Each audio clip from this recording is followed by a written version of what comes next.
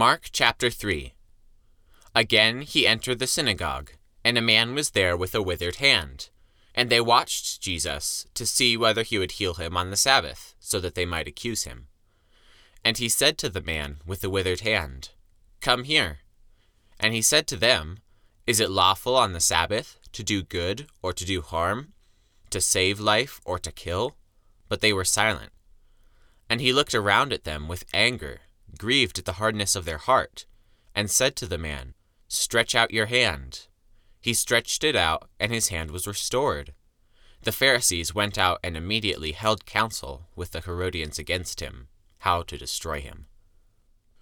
Jesus withdrew with his disciples to the sea, and a great crowd followed from Galilee and Judea, and Jerusalem and Idumea, and from beyond the Jordan, and from around Tyre and Sidon. When the great crowd heard all that he was doing, they came to him. And he told his disciples to have a boat ready for him because of the crowd, lest they crush him. For he had healed many, so that all who had diseases pressed around to touch him. And whenever the unclean spirits saw him, they fell down before him and cried out, "You are the Son of God!" And he strictly ordered them not to make him known. And he went up on the mountain, and called to him those whom he desired, and they came to him. And he appointed 12, whom he also named apostles, so that they might be with him, and he might send them out to preach and have authority to cast out demons. He appointed the 12, Simon, to whom he gave the name Peter, James the son of Zebedee, and John the brother of James, to whom he gave the name Boanerges, that is, sons of thunder, Andrew and Philip and Bartholomew, and Matthew and Thomas, and James the son of Alphaeus, and Thaddeus, and Simon the Zealot, and Judas Iscariot, who betrayed him. Then he went home, and the crowd gathered again, so that he could not even eat.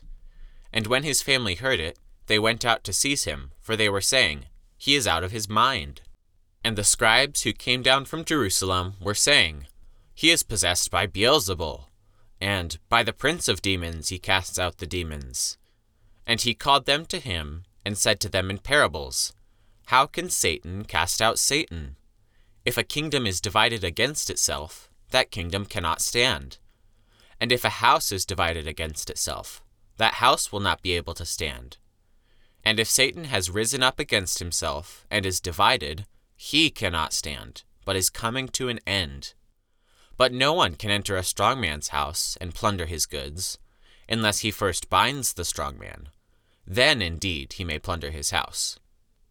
Truly I say to you, all sins will be forgiven the children of man, and whatever blasphemes they utter. But whoever blasphemes against the Holy Spirit never has forgiveness, but is guilty of an eternal sin. For they were saying, he has an unclean spirit. And his mother and his brothers came, and standing outside, they sent to him and called him. And a crowd was sitting around him, and they said to him, "Your mother and your brothers are outside, seeking you." And he answered them, "Who are my mother and my brothers?" And looking about at those who sat around him, he said, "Here are my mother and my brothers. For whoever does the will of God, he is my brother and sister and mother."